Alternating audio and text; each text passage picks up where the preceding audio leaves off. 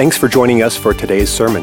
We are always so encouraged to hear how God is working in your life. If the messages of this church have touched you in some way, please share that with us by clicking on the Contact tab at lifesc.org to send us an email.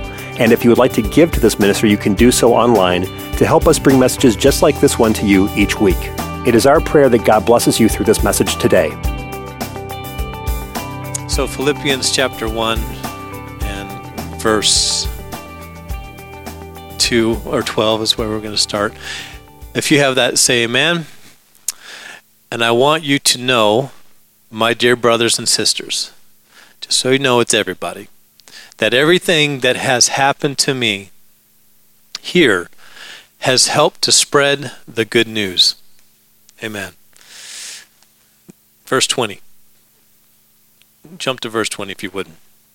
For I fully expect and hope that I will. I want to say I will. That'll mean more a little bit later. Never be ashamed, but that I will. I want to say I will continue to be bold for Christ as I have been in the past, and I trust my life will. I would say will bring honor to Christ whether I live or die. Paul's writing this. Most scholars believe in a house that he is renting in Rome as he's under house arrest and is going to be going on trial.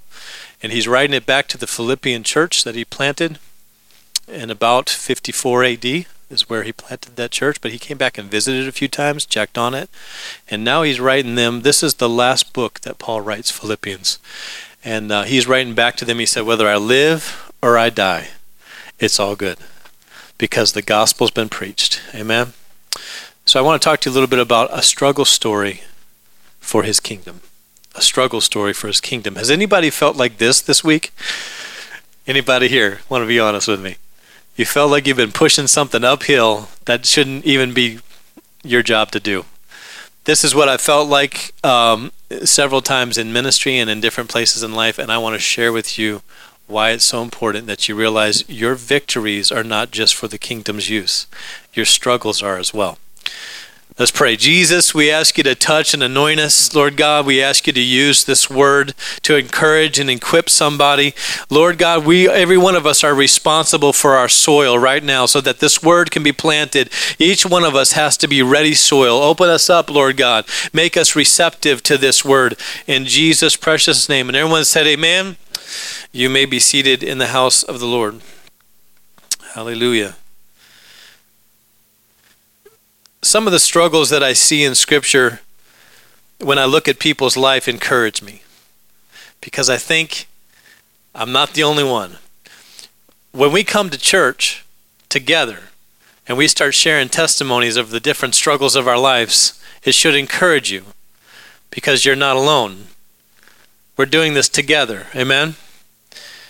And so each one of us has the opportunity to take our testimony and paint a picture of either how good God's been or how it's all been just a struggle. And even though our story could be a struggle story, your perspective on your story changes it into a testimony that has power or just another story. Everybody's got a story, amen? Everybody's got a struggle, amen? But what happens when you use your struggle to glorify God because you have a perspective change on how God can use me no matter what happens in my life, that change alters the impact of your story. And it literally stays in your life as your story until you interpret the story according to God's word. That our life is such a short timeline, amen? That living from birth to grave is so small compared to eternity.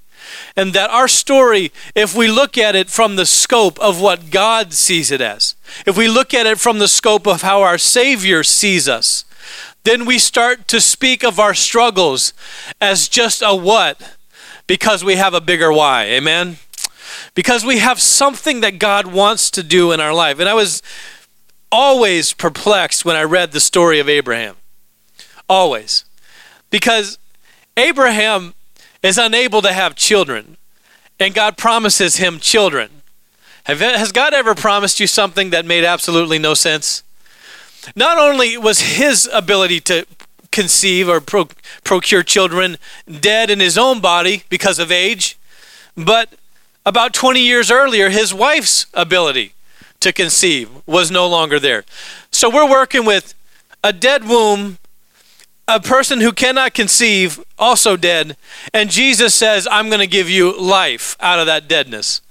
How many know that when everything looks like it's died in your life, every dream that looks like it's died in your life, I could get an amen probably right there, but every hope, every relationship, every situation that looks like it's died in your life, there may be things even attached to it that look like they died, but when God speaks life to it, it will come to life under the power of his word. Amen?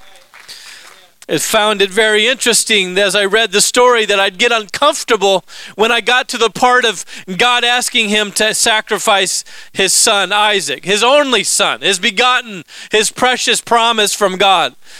God would ask somebody to do something like that. It seems so far-fetched to me. Why would God request something so precious to be sacrificed to him? Isn't that weird? Isn't that even strange, and it may be even barbaric? And I would have conversations, and even in college I would have argumentation that would come up like, why would a God ask for something like that? You have a child, you love this child because it is a miracle from God, and then God wants you to return it to him in a sacrifice by murdering your son with a dagger on a mountaintop. So Abraham hears from God, take your son, your only son, to a place where I'll show you. And Abraham it's pretty common for Abraham to set out to a place that he didn't know where he's going. Amen. He had often had many times where God would say, I'm going to send you, but I'm not going to tell you where. Has God ever sent you to a place, or has God ever given you a mission and you didn't know how it was going to turn out or how you were going to get there? Amen. Somebody. So Abraham sets out on the trackless trek, about 3-day journey to Mount Moriah, and he gets there with his son, and they have wood, and they have fire, and there is rocks everywhere on this mountain, and he tells the men of his who are his servants, stay with the donkeys, we're going to go and we're going to worship, and they go up the mountain to worship. And on the way up, obviously Isaac is a smart young man. They say that, I don't exactly know his rough age, but that he's old enough to overcome his father. Just so you know, he could wrestle him and put him down if he wanted to. So Isaac had to submit to the process. Amen.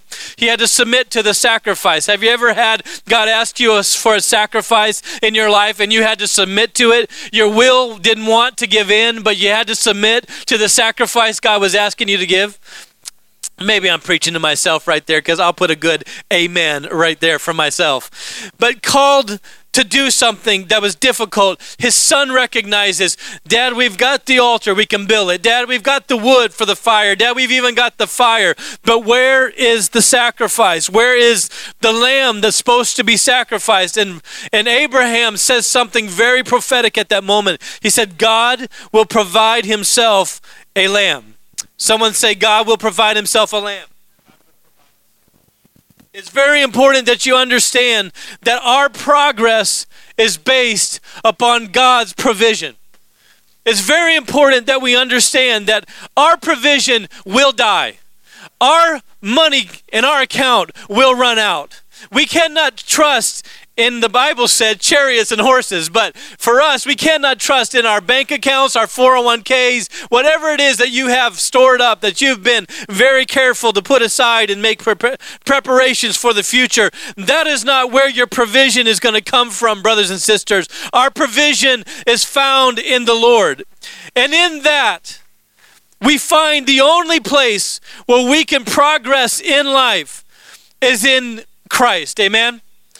You see businessmen sitting in high-rise buildings, in corner offices, in plush leather chairs with streams of tears running down their face because they have all the progress this world said they needed to have. They had all the success everyone says you should have to be happy, but they are not happy. They're sitting there, broken men in broken lives with broken relationships. And while everybody else looks from the outside and says, that is progress, they don't feel it. They don't know that they're truly progressive. They don't know that they've gotten everything, and though everything around them would seem to be what their dream was, they're still broken on the inside, because progress comes from the provision of Almighty God. The greatest progress of this church, the greatest progress of your personal life comes from God Almighty alone. You can't get it in a job promotion. You can't get it in a government change. You can't get it in a new president. Oh, I probably shouldn't go there. But you can't get it from this world. I'm telling you today, I know this because I've pushed for progress before. And anything you push, you break. Amen? Push long enough, you break something. I want to tell you that you have to understand what progress is according to God's concepts. How many know that this church is progressing even though there's chairs that are not full? You have to know progress takes place on the inside of you as well as on the outside. But there's something very important about progress, and I think anybody would be able to logically understand that if you know the direction that you're moving in, you understand your destination of where you're going, you can endure anything if you know you're on the right path. Amen? Most of our confusion as a human being and most of our perplexing thoughts are over, am I doing the right thing? Am I going the right way? Is my feet pointed in the right direction? So they have studied, anytime you use the word they, it's always important. Important people, it makes it have so much more weight. They have studied the effects of progress on happiness. And they say unilaterally that a person that is happy has a component in their life of progress somewhere. If they are stuck, if they are bound up, if they are caged, if they are caught in some way where they cannot progress in some area of their life, they will be sad. It'll turn to depression. It'll fall into some sort of darkness that they cannot get themselves out of because they are simply not progressing. Progression is a primary ingredient of your happiness. Did you know that? In order for you to be happy, you have to proceed in progress. How many know that this is a moving church? I'm so glad that I'm in a church that's moving forward. And regardless of what this world does, this culture does, regardless of how they say we're on the wrong side of history because we take a stand for the moral things of this Word of God, and regardless of how they want to cut out pieces of this scripture because it deals with the sin that they want to stay in, I want you to know we're not on the wrong side of history, brothers and sisters. This book is still here, amen? They tried to burn it, but it's still here. They tried to destroy the church, but we're still here, amen? They tried to kill all of the first century Christians, but we're still here, preaching the same gospel that Peter and Paul and all of them preached. Anybody see an emperor lately? Anybody see a Pentecostal apostolic lately? We're still here, amen? The people that know the name and know their God are in a progressive church. People don't like that word anymore because the world stole the word progressive and used it in the wrong way. We have always been a progressive church because we've always had a God that's moving this church forward. And how does that happen? How do we progress? If happiness, if you leaving here today being happier than when you came, depends upon progress in your life, and progress has components, then we need to find out what those components are, right? How do you progress? What is one of the ways that you progress? I'll ask you, rhetorically, I guess. I don't know. What do you think? Well, what is required for us to have progress, Reese? How do we progress? Well, there's two things. Number one is what I already said, right? Yeah. If you know where to go, but you never go there, are you progressing? There's a whole lot of people sitting in a whole lot of churches that have God talking to them, but they won't move on it. That is such a dangerous place to be. Because progress by itself, most people think, requires effort. I wish there was a whole generation, all of your generation, Rolly and Estevan, your generation, they're not getting the concept of you have to put effort in to get it because everything's handed to them. They're fifth graders and sixth graders and fourth graders, and they're handed iPhone 6 Plus, and they're handed everything that they see that they want, and they don't have to work for it. Unless the family is causing a structure of understanding of effort gives reward. They don't know anything about effort in this. The millennials are struggling with effort. They don't know anything about it because everything's been handed to them. When they walk into a church like that, they expect heavy media. They expect awesome bands. They expect all this stuff because it just should be there. They don't care how much work it took to do that. They don't care how much effort was put in for us to be here with these lights on. None of that matters because it all just comes to me. So I wonder if we are focusing on progress in our generation but missing effort. Also, we have to understand that progress is an admixture. It's not just one thing. Because you, as a teacher, Sister Karen, you can teach a child and teach a child and teach a child, and you can pile on all kinds of assignments, and you can frustrate them. And they'll get nowhere. Have you ever been there before where you had, I don't know, maybe it's just me, but I wasn't a very good student. I'll tell you right now. I don't know if you've ever been there, but I have these ADD moments where I'd be sitting in class and there'd be stuff going on out the window, and there'd be cars going by. Anything moving, pretty much catches my attention. So if you get up and leave the service while I'm preaching, you're making it very hard on me to focus, okay? Yeah, so don't leave. No, Sarah's going to get up and go, that's a good thing. So what happens, I would be so distracted all the time that I wasn't a very good student. And I had this teacher that would pile on more assignments thinking I just needed to spend more time working. But what she didn't realize is I didn't know how to do it right. So all it did was bog me down. Anybody been there? Bog me down in that class, and I literally just gave up. It didn't work. I had you can try so hard, because I did. I was like trying so hard, but I couldn't get it because I didn't have enough direction. If someone would have sat down and directed me in how to use the effort, because you have to have direction in place first, then apply effort, okay?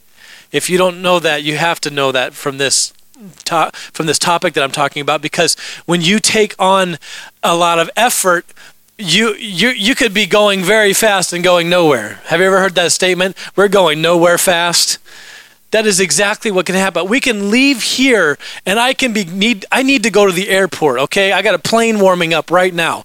I need to go to the airport, but I can get on I-94 West, and I can go 90 miles an hour, and I will not get to the airport. Mitchell International, I might end up at Nebraska International Airport, but I'm going nowhere, but I'm making good time. Have you ever heard someone say that?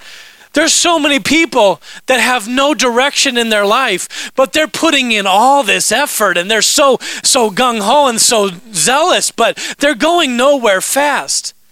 And so if we would ever just stop and tune our ears toward heaven and get what God wants us to do for direction, if we don't get direction first from Almighty God, we can be running ourselves to death and exhausting ourselves, calling it building a church, and we don't have the direction from heaven. We're not going the way we're supposed to be going if we don't have God's direction first.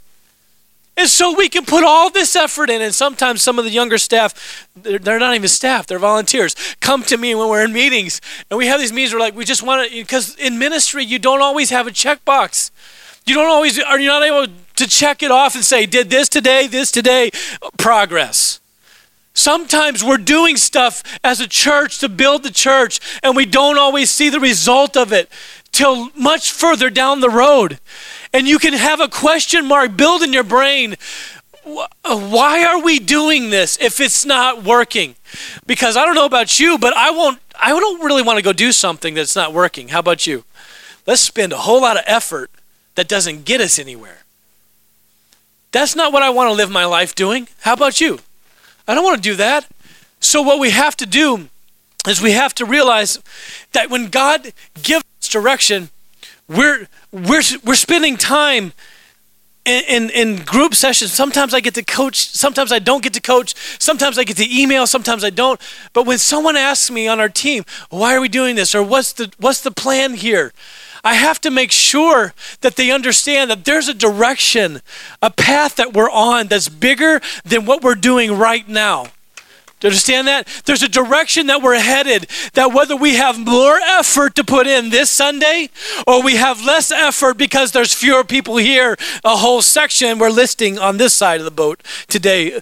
Zion is tilting this way, okay?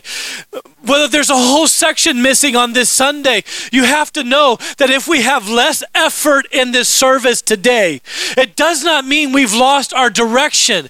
We might have to apply less effort today, but next week we'll have 35 here, and the next week we'll have 65 here. And when they come, the direction won't change, but the effort will be greater. That effort will lead us to a place where this church is known as a place where we rejoice over the name of Jesus Christ. Greater effort and less effort does not mean less progression, but direction without effort is no progression. So we have to know that our progress is based upon the Holy Ghost. And I'm grateful for God because he does great things. This church was powered, open parentheses, effort, close parentheses, by Pentecost. This is the equation. Effort plus direction equals progress. Apply it to your life. Where are you progressing? Rolly, where are you progressing? Reese, where are you progressing? Wherever there's effort and direction together, go across that equal sign and you're going to find some progress in your life. Because that's an equation that works every single time. So God puts the equation in his church. The church was powered by Pentecost, effort. When the Holy Ghost came, they got their direction. And so that allows this to be his church, built by his power, by his spirit, a progressive church. Amen? Oh, that's so good. I think I'll just praise the Lord for myself. Someone said, you shouldn't do that, Pastor. You shouldn't say that your preaching's good. If I don't like this preaching, why do I think that you'd like it? If I don't want to be here, why do I think you want to be here? I'm going to get happy preaching the word of God because I can tell you that this word is a progressive word. Greater is he that is in us than he that is in the world. So no matter what's on us, what's in us dictates what happens with what's on us, and what's on me is never greater than what is in me because I have a promise from God that his spirit will power and progress my life through his word. I'm so grateful. Because cars drive into the building. Oh, the whole time I'm preaching, I look at it and it screams at me. And I'm like, setback, setback, setback, setback in my brain. That's what my brain says. And it may be corny, but God the whole time is saying, set up, set up, set up, set up. It's a setup, it's a setup. Because God can use the worst struggle story to bring the greatest glory. Amen? He can use worst situation imaginable. And so Abraham's lifting the knife to obey God. And as he breaks that ark with every muscle fiber tensed in his arm because he does not want to take his son's life, and he begins to come down, God says, Abraham. And he stops him. And he shows him a place in Scripture. It can be found where it talks about this. And they're going to put it up there for me. But he shows him in Scripture the beautiful sacrifice that's going to be a substitute. He says, I don't need your son to be a substitute because that is not a perfect sacrifice. But I'm going to create one through the womb of a woman who is a perfect sacrifice. And on that day, I will not stop the sacrifice. I will let it happen because it's not just going to save my people in Israel. It's going to save the whole world. Amen. That's a good place to put an amen. It's going to save the whole world. And I believe that when Abraham turned around, as we learned in Bible class at camp, that he saw the message in of God's redemptive power, because when he turned, he saw a ram caught in the thicket. In other words, there was a bush with a ram that was the sacrifice that was missing, caught by its horns in the thorns. Amen? So you have to understand that was a picture of Jesus Christ. That Abraham saw the gospel in that moment, that God gave him a vision. And you're like, I don't know, Pastor, if that's really true. Let's go to John 1:29. John the Baptist was baptizing Jesus, and he says, behold the Lamb that taketh away, is that right? Yeah, behold the Lamb, part B, which taketh away the sins of the world. John knew that he was the sacrificial lamb. Look at Galatians 3:8. Jump over there with me real quick. And the scripture, foreseeing that God would justify the heathen through faith, preached before the gospel unto Abraham. I thought the gospel was Matthew, Mark, Luke, and John. That's what I thought. The gospel hasn't even been written yet. And he's saying here that the gospel was preached to Abraham, saying unto thee, in thee shall I bless all the nations. When was the gospel ever preached to Abraham? When he turned and he saw God's provision for his progress. Amen. When you turn your eyes to Jesus, there is something that can happen where God gives you a vision, and all of a sudden every struggle and every long mile and every heartache becomes something where you go, that was for my good. I was progressing when I thought I was going backwards. I was doing good. It was a setup when it looked like a setback. God can use the worst struggle stories to bring good. And Abraham saw a vision of Almighty God's provision. Because anytime God gives you a vision, he'll always give you the provision to meet that vision. He didn't give us just a cheap gospel, brothers and sisters. He gave us a gospel that he purchased with his own struggle story. He died on a cross. It looked like complete defeat. I want you to know, if you're sitting here and you feel like you are not progressing, and you feel like life is caving in on you, and you feel like your story has come to an end in failure, I want you to know that that is the most perfect story to use for God's kingdom. Because when you run out of road, when you come to the end of your way, then he becomes the way, the truth, and the life for you. But until you get to the end of your way, I can get this, I can do that, or I can get that job, I can take care of that. That's all your ways. I'm not saying you sit on like a bump on a pickle and wait for God to show up. You need to get up and apply yourself. But when you get to the end of your moment and you're like, I'm not sure what to do in this situation, Paul is talking to us from Philippians. He's like, whether I live or I die, if this is the end of the road for me, if I keep going, it's not, I want to go to heaven, he says. To be absent from this body is to be present with Christ. And guess what? I'd rather be in heaven, not have all the struggles, not have the alarm clock go off at 5 a.m. on Monday. I just rather not do all of that anymore. I'd rather go on and be with Jesus. He says, if you read through, take it home, read the rest of Philippians, you'll see I'm telling you the truth. But he said, but I am convinced that no matter what happens to me, because I might stop here for just a minute. Is that okay? Can I get a little bit deeper on this for a second? What time do I got? When your why is greater than the what that comes against you, nothing, no matter what it is, will stop you from living for God. When you realize you're put on this earth to glorify God and to build his kingdom and to preach the gospel through your testimony in your life, you will not thwart your testimony, because you know your testimony is hooked to your ability to preach the gospel of Jesus Christ. You will live for God easier when you know that your life is for his glory. David said it like this: I will bless the Lord at all times. We talked about it earlier. Anytime I'm going to bless the Lord. My life is going to bless the Lord. In fact, he said, let everything that have breath praise praise the Lord. In other words, if your body has cancer but still has breath, you ought to praise the Lord. If your mother just died but you still have breath, you should praise the Lord. If you just lost the best job you ever had but you're still breathing, you ought to praise the Lord. Amen. And I need Reese for this one, because if you want to get ready, I appreciate that. Reese is going to be Jesus for us.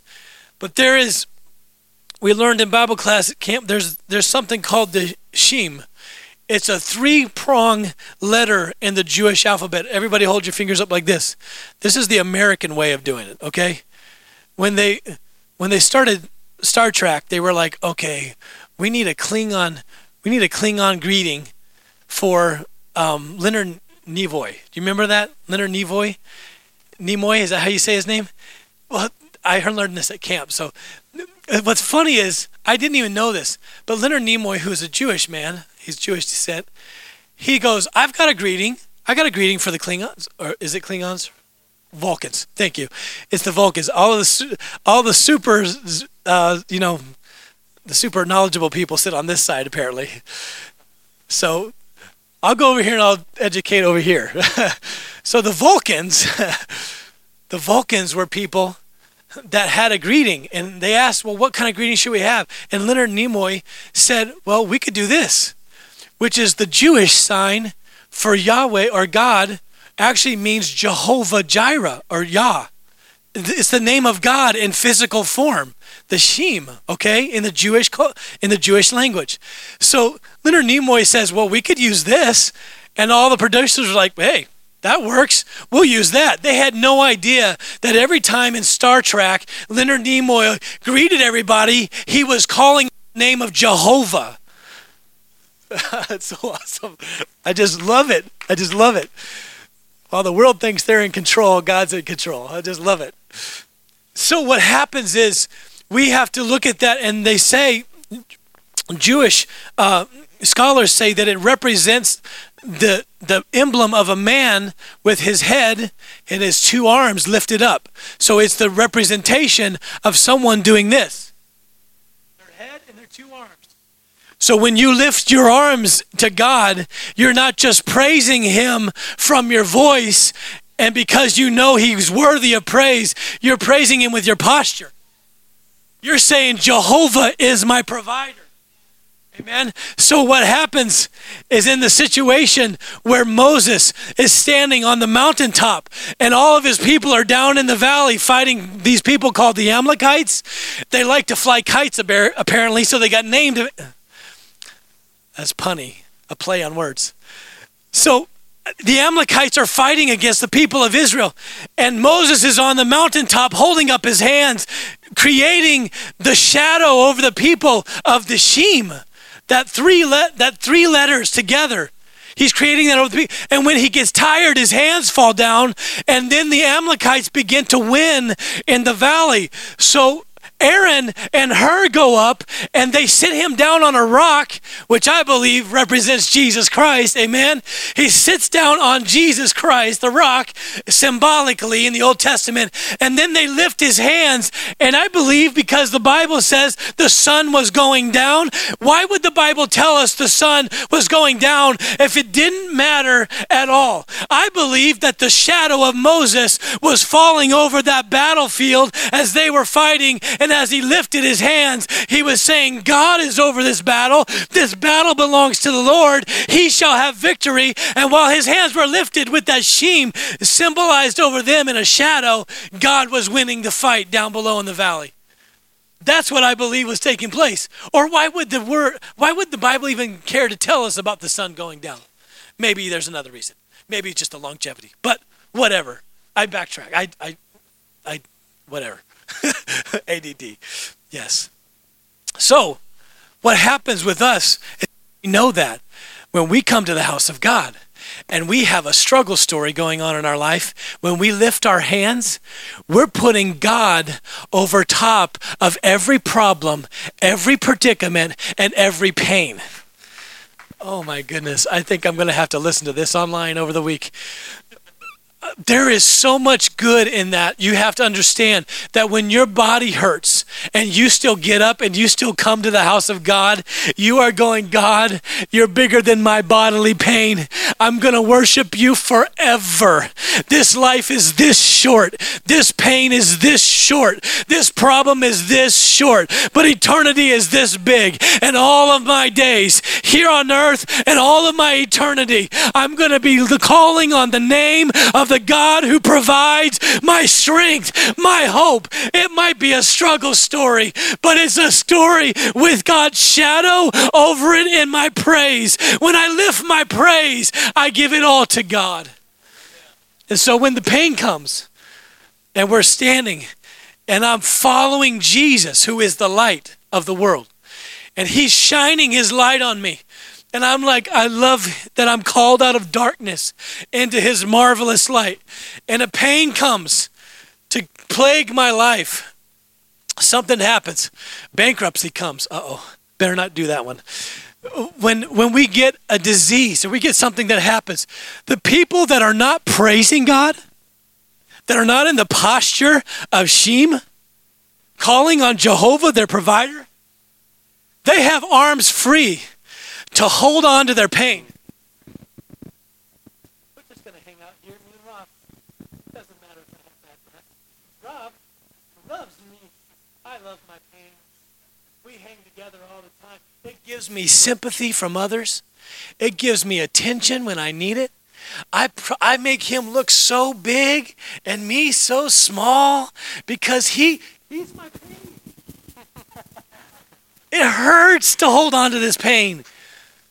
That's why people come to the house of God and they stand there and they can't lift their arms because they've been carrying stuff they weren't intended to carry all of their week. And when they get in the house of God, the Bible says, Jesus said, if I be lifted up, I will draw all men unto me. That's why when worship falls on this house and people start lifting their hands, that's why you need to be here to help lift your brother and sister through your praise. If you're absent, you are absent of helping somebody else, not just yourself. But when we lift our praise and Jesus shows up and he begins to draw on us and lift us higher, he's lifting us out of the struggle story. And for a few minutes, brothers and sisters, we have this glorious moment where his manifest presence falls upon us. And when that happens, we let go of everything we're clinging to, thinking we need to carry it. Then we lift our hands in his presence. And in that praise moment, we cast a shadow on everything else before. Look at my shadow. We are one. My pain is my pain. My struggle is my struggle. My struggle story is my struggle story. We're one. But when I turn and I begin to praise God, the only thing left is Yahweh's name in my posture. He disappears. You see him anymore? All you see is the name of God in my praise. So whenever I start to praise, it doesn't matter how many things I line up behind me. I could have a failed this and a broken that and a difficulty here. And all I have to do is just keep walking toward Jesus. Keep reaching for the light and hold my hands up. And the battle is automatically won. Watch this. The battle is automatically won behind me. And all of my problems, because I'm not clinging to my problems. I'm clinging to Jesus. I'm holding on to him. My hands are too busy worshiping God to hold on to depression, to struggle, to difficulties, to the problems of life. I'm too busy worshiping God. Thank you, guys. Give them a big hand. Amen, amen, amen. And my progress is in him because I brought it all to Jesus. When you bring it all to Jesus, the good, the bad, and the ugly, you stop looking at what's going on in your life when you have a why in front of you. I worship God not because it's a good day. I worship God because he's worthy. That's my why. And when you have a big enough why, you can go through anything. When your why is greater than your culture, when your why is greater than your problems, when my why is so big, you mess with my what all you want to. You take whatever you want out of my life, and my why is still going to be present. My why. Get it? My why. Not YMCA, but my why. My why calls on God throughout my entire life, and whatever changes, whatever comes. I don't know how I'm going to live or die, but I know this. I, like Paul, want to say, if I go to be with the Lord. But if I stay here, he said, it's for your benefit. Why is it for your benefit? Why is it for their benefit? Paul is writing to the Philippi church. He's saying it's for your benefit. I stay. Sometimes your struggle story, that thing you've been pushing uphill all week thinking that you need to do the work, if you surrender it to God, it wasn't about you anyways. It might be about somebody else. Paul said, if I stay here and I don't die, if Caesar doesn't kill me, then guess what? I'm staying for you. My struggle story is to further the gospel. And he actually says, if you read down, he says that my bonds and my chains, he said, I don't care about those guys that are preaching you can read it, preaching with poor intentions. He goes, I don't care about the people that have wrong motives that are preaching the gospel. He said, at least the gospel is getting preached. At least Christ is being exalted. Remember David, oh, magnify the Lord with me. They got the first part of that verse right. Elmbrook is magnifying the Lord today. Other churches around here, they're magnifying the Lord today. If Paul was here, he said, I'm not worried about that. At least they're preaching the gospel. The gospel is being advanced in its sense in some way. But sometimes we think that we're just the loud version of their quiet version. And that's not the case at all. We have the name, and we have a baptism, and we have a power of God who is the progress in our life. We have to know what the Holy Ghost speaking with tongues. And you have to know that no matter how bad it gets, the struggle story is there for somebody else too. You remember Cornelius? Who was Cornelius? He was the Italian band. He played a band, and it was a bunch of Italians. Do you know the first Gentile, Cornelius, was at Caesarea? Was he at Caesarea? I don't remember. Someone look it up for me. Cornelius was at Caesarea Philippi, right?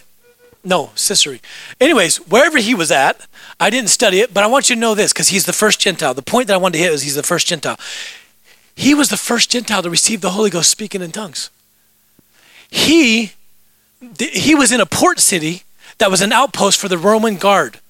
He had about 100 men underneath him, roughly. He was in charge.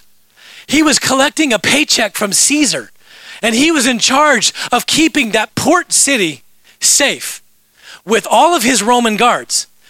And he is the first Gentile to get the power of progress in his life. He is the first man. So no matter how difficult it looks, God can still work, amen? So when he gets the Holy Ghost, you think there's not a perplexing problem? He's collecting a paycheck from Caesar and paying tithes to the Pentecostal church. That's like winning the lottery and giving it to That's really what it's like. There was a perplexing situation going on, and if you look at it, you think that is a serious problem. But in all of that, God can be honored. So we see in the scripture Paul saying, this I consider advancement. I'm locked up. I could die tomorrow, but I believe. Now watch. He said, my why is bigger than my what. Now go to verse 8 or 19, would you? I'm going to work my way down, so prep it up for me. Go to verse 19 of Philippians, and I'm closing with this. You've got to see the psychology of Paul. You've got to see this because this will make a difference in your life. Is this okay for you today? All right, what time is it? All right, we're doing good. So we read, brothers and sisters, everything that happened here is to help spread the good news. He says in verse 12, you can stay in 19, that's all right. For everyone here, including the whole palace, Yeah, go ahead. Go to verse 13 for me. I just love this word right here. He said, for everyone here, including the whole palace guard, knows that I am in chains because of Christ. He's preaching to all the palace guards while he's in his struggle story. He's got a captive audience. You do not want to give Paul a captive audience. Bad idea. And he's preaching. He's like, I've got people that are watching me. I can preach to them the gospel. This is great. And then in verse 14, it says, and because of my imprisonment, you can put up whatever you've got, bro. Because of my imprisonment, I'm reading from my Happy Bible. This is my devotion Bible. I think it's like the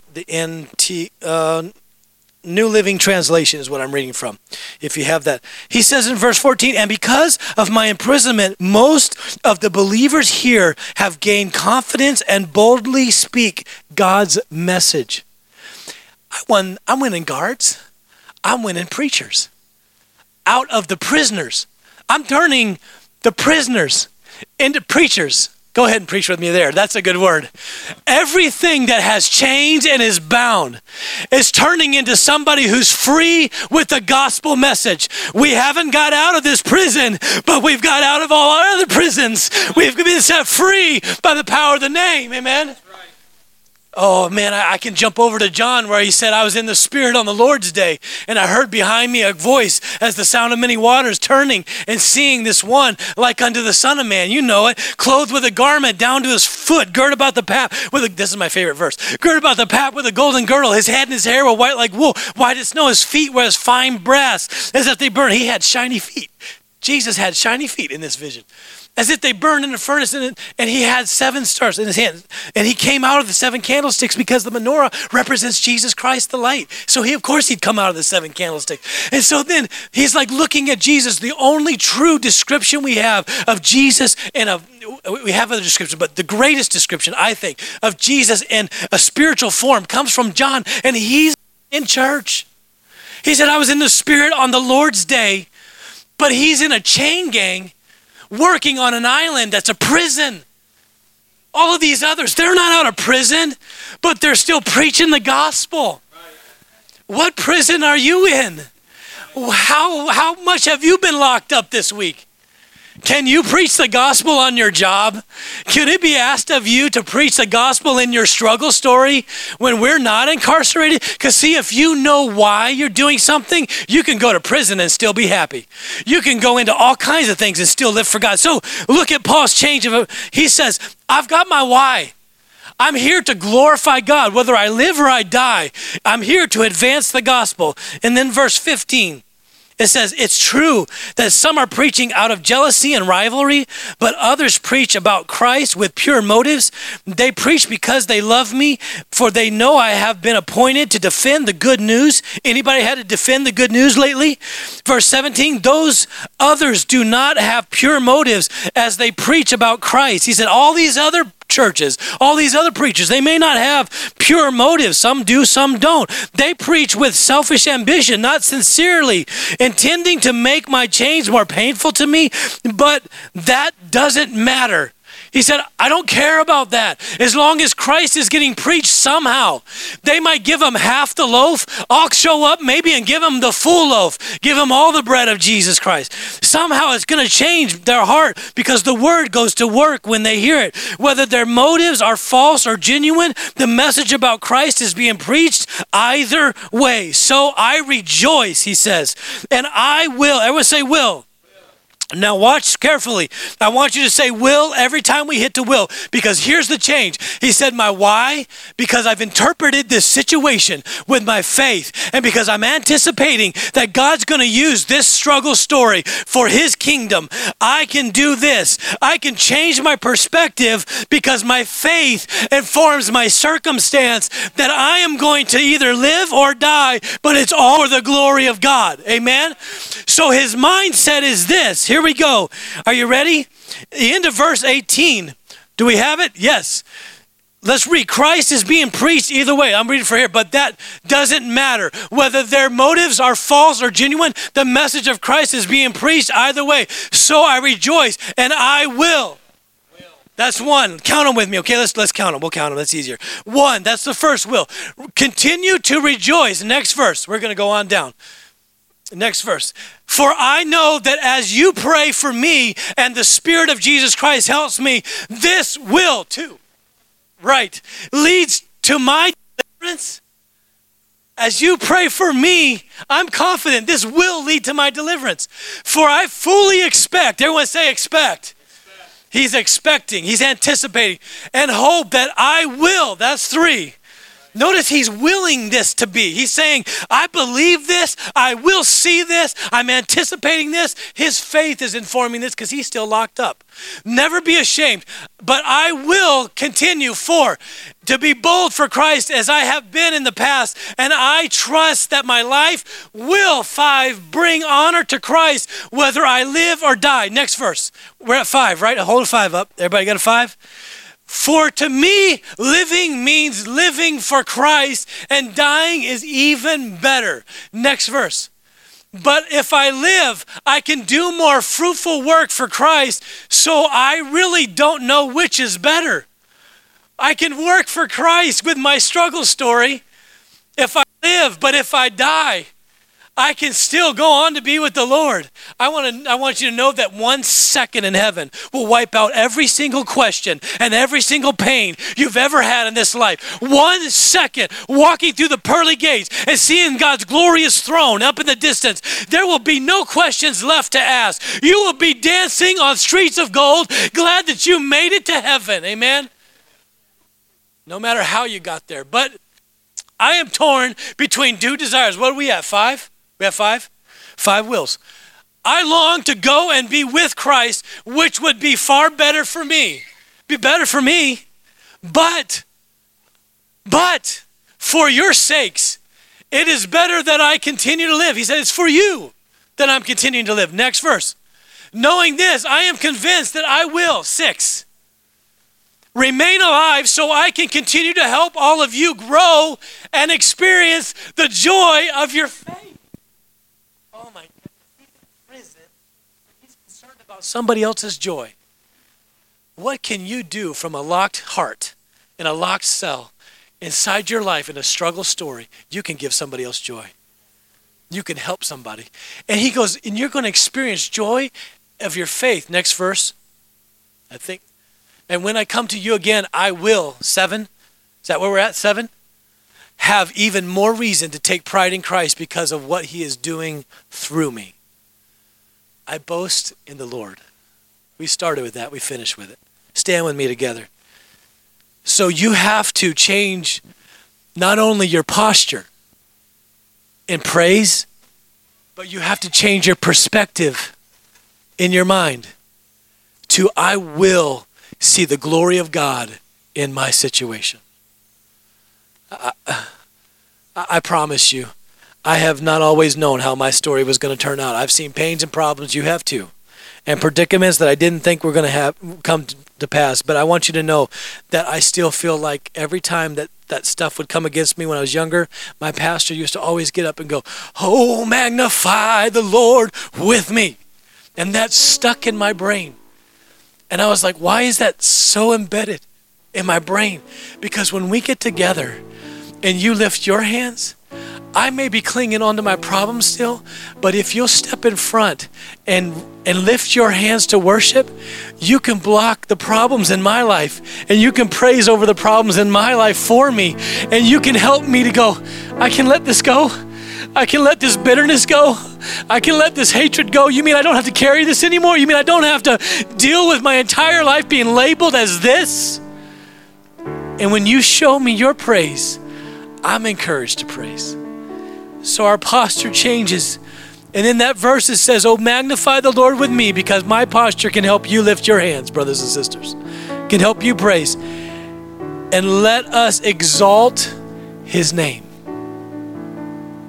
Yahweh. Let us exalt his name together. Would you do that right now? Just lift your hands and exalt his name right now. God, we love and adore you. Whatever pain or problem or predicament has walked into this room, we lift your name over it right now in Jesus' name. We lift your name over it, God. You're in charge of our struggle story. It is yours to use in your kingdom. It may not even be for us. It may be for the joy and the faith of somebody else to see us praising you in the middle of trauma, see us praising you in the middle of trials, see us praising you in the middle of process while we don't know which way to go. Whatever happens, I've got a bigger why, God. I praise you because you're worthy.